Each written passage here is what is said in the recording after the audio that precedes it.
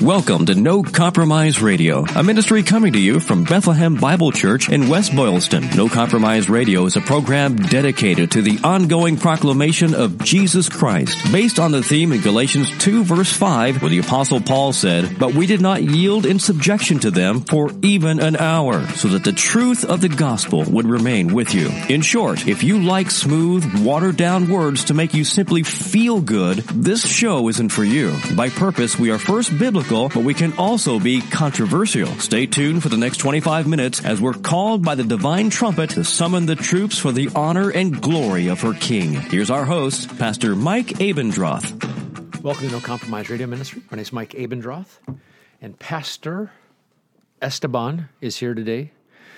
Steve's reaching out to those that don't speak English, and so today's No Compromise Radio for the first time ever will be done in Espanol. Sí. Hey, I was doing the Duolingo app for Latin, as we say here, Latin, and I didn't pay for it, so I ran out of hearts, and then I just kind of quit. I was doing it every day, I don't know, for 14 days or something like that, and won extra stars and gems and everything else. And you've been doing your your Spanish for how many days in Duolingo in a row? Estaba cansado ayer. Something about tres años? No, I was tired yesterday. So, have you been keeping up? Yeah. Like 400 days or something in a row? I think I'm at 960 or something like that. Seriously, is your Spanish better? Yeah. Okay, and I mean, if I brought it in and I just read, because some of what I do is just reading, as I'm reading it, I'm kind of translating in my head. If you listen to me read, you'd go, dude knows how to speak Spanish. So, and do you pay the extra for Duolingo? Yeah, I do, and the reason I do is because I found the hearts thing kind of frustrating, right? And this way, unlimited hearts, and I just how much is it a year?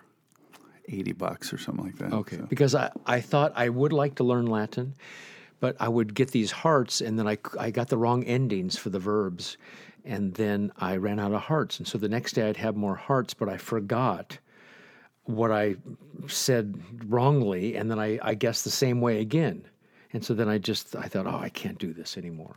But I'd like to learn how to read a little more Latin. Okay, well, I mean, you can learn multiple different languages. You could learn German. Mm-hmm. There was a time I thought I should have learned German since I'm going there every other year, and I haven't been for years, so maybe that was a good decision not to waste my time to learn it. Auf Wiedersehen. Choose. We're talking about the state of theology. Ligonier Lifeway surveys come out every 2 years. Many podcasts have been talking about it, but Steve and I... We have all the best insights here. No compromise. We're thankful that you listen. And so we're going to talk today for the next 20 minutes or so about the state of theology, working our way through. Last time we ended with God accepts the worship of all religions, including Christianity, Judaism, and Islam. And today we're working to another statement, Statement 7. I don't know why they didn't put Statements 1 through 7. We're just getting the highlights, I guess, on this website of theirs. Yeah, I mean, if I were editing this thing, I'd do it a little bit differently. I know. It's kind of hard to read, don't you think? Yes, I do. Yeah. So let's just talk a little bit, Steve, about statement number 7. And so they are surveying people, both general population in the United States and then evangelicals based on their definition of Christianity, which I've heard worse. Yeah. Yeah. And so at least it talks about born again or whatever. Jesus is literal and he died literally, etc.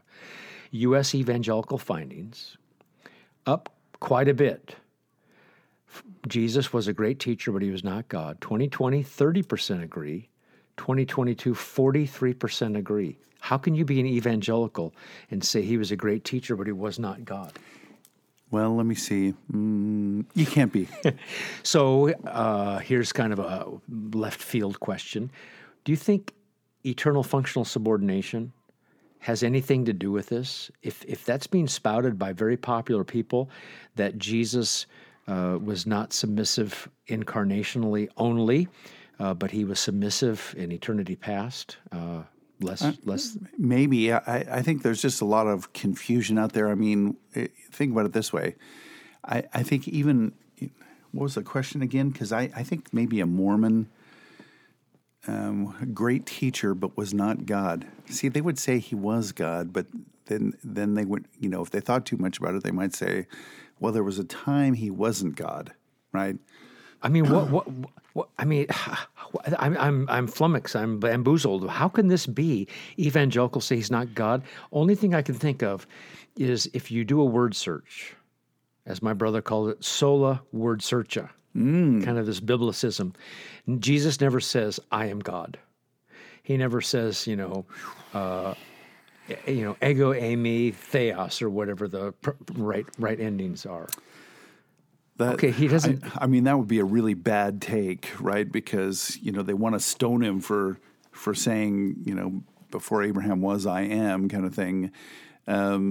So he did like I said to a Muslim once. The original audience, the Jews, understood perfectly what he was saying, and that's why they got mad. John 8, and John 10, and that's why they eventually put him on the cross. And what it was to mock the whole idea that he was God. Oh, you're God? You take yourself off the cross. All these just egging him on all the time, demonstrated to us. And but the idea for an evangelical, here's what I would say.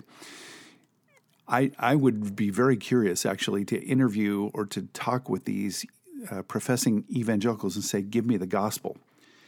Because if you can't identify Jesus Christ as God, both God and man, truly God and truly man, then I have to wonder what you think happened, right? What the whole gospel is about.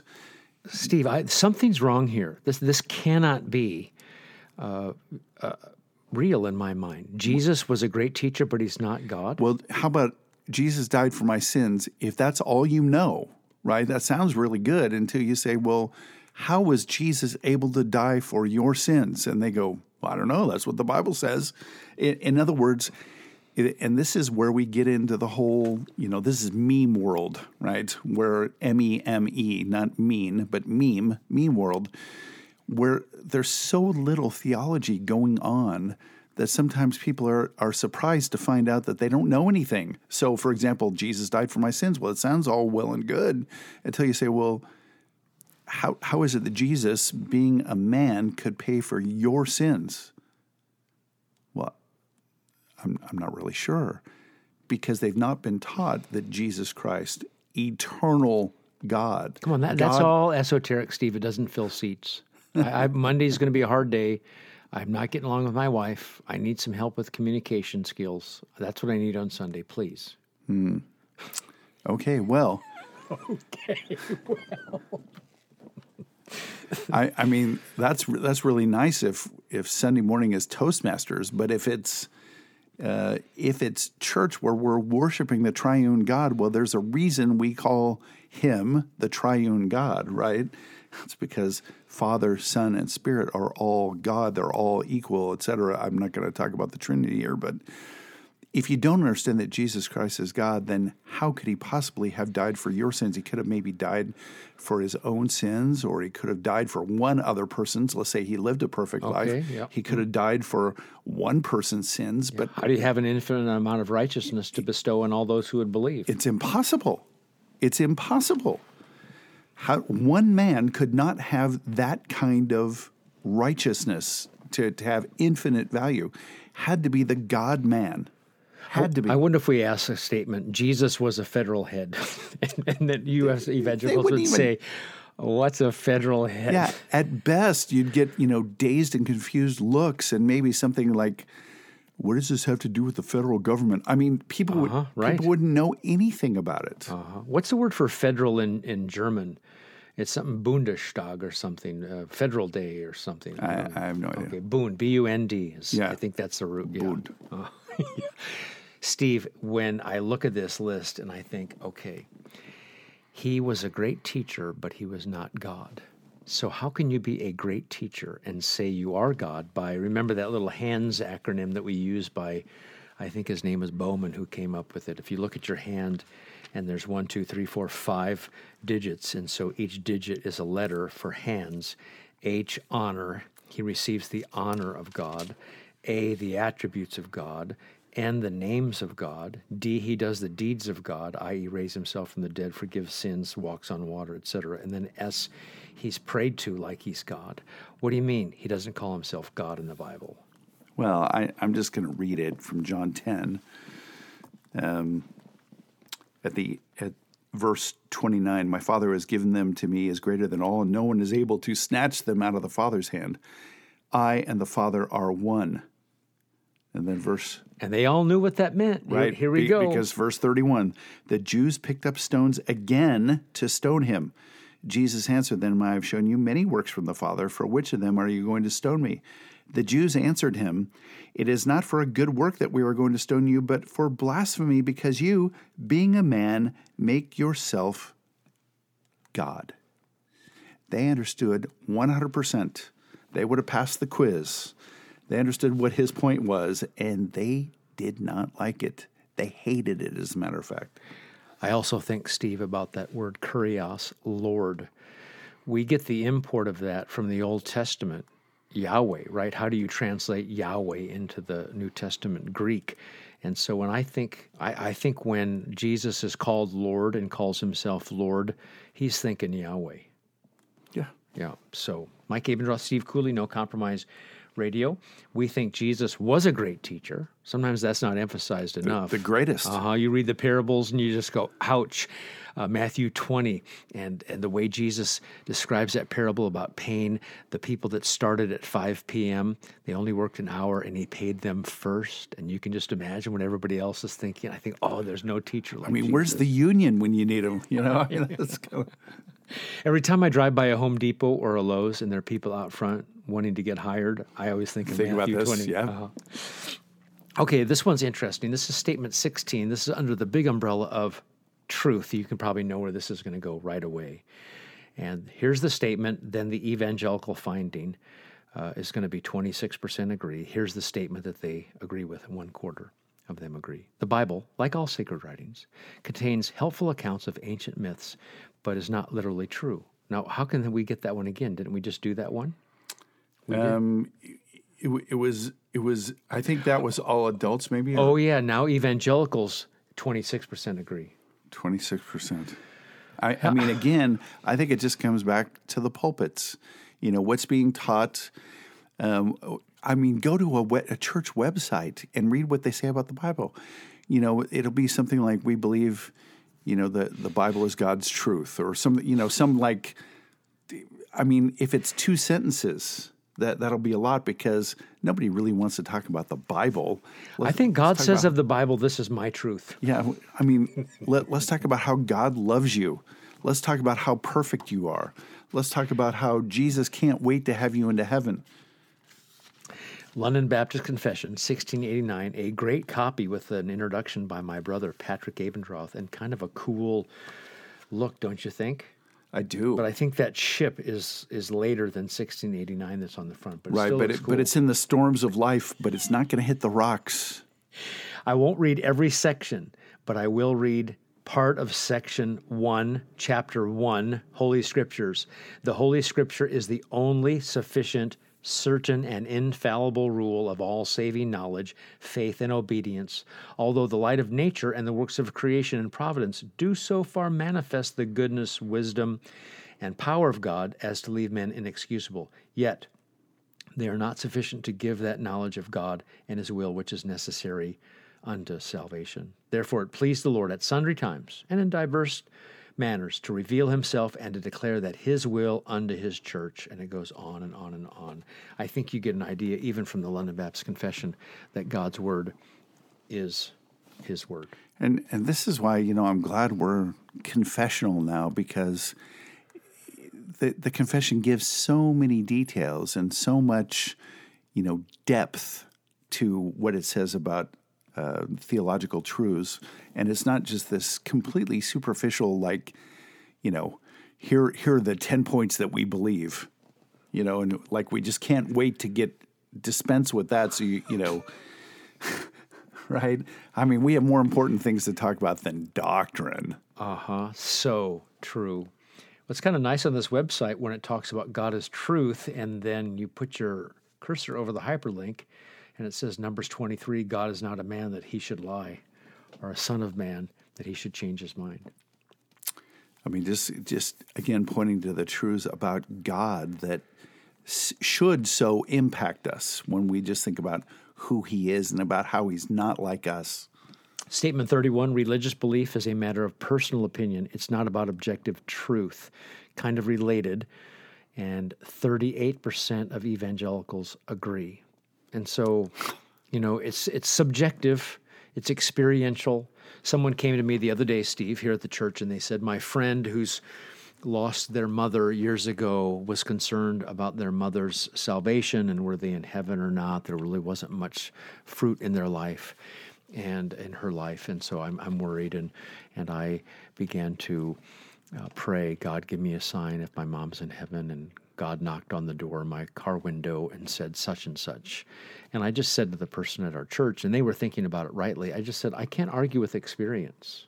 Because if somebody has an experience, fine, but the whole world is full of this subjective assurance, my theology, my truth, my this, my that. What about, remember you used to say at the Bible study back with Harley, what would this verse mean if you were dead?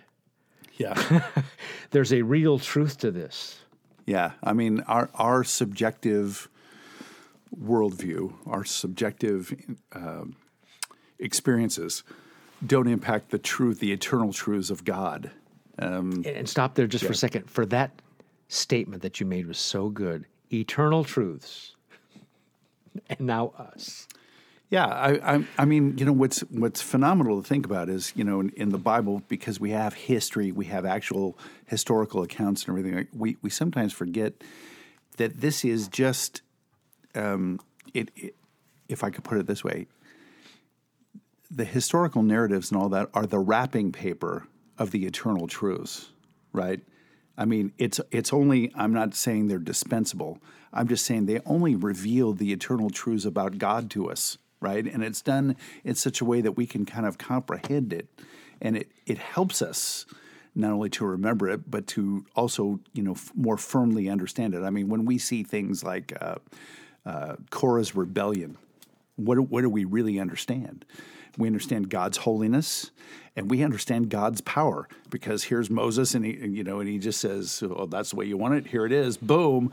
And what happens? Instant destruction upon all these people, and and it's just a solemn reminder. Now, is that narrative only true in that narrative, or are the principles only true in that narrative? No, the principles are eternally true.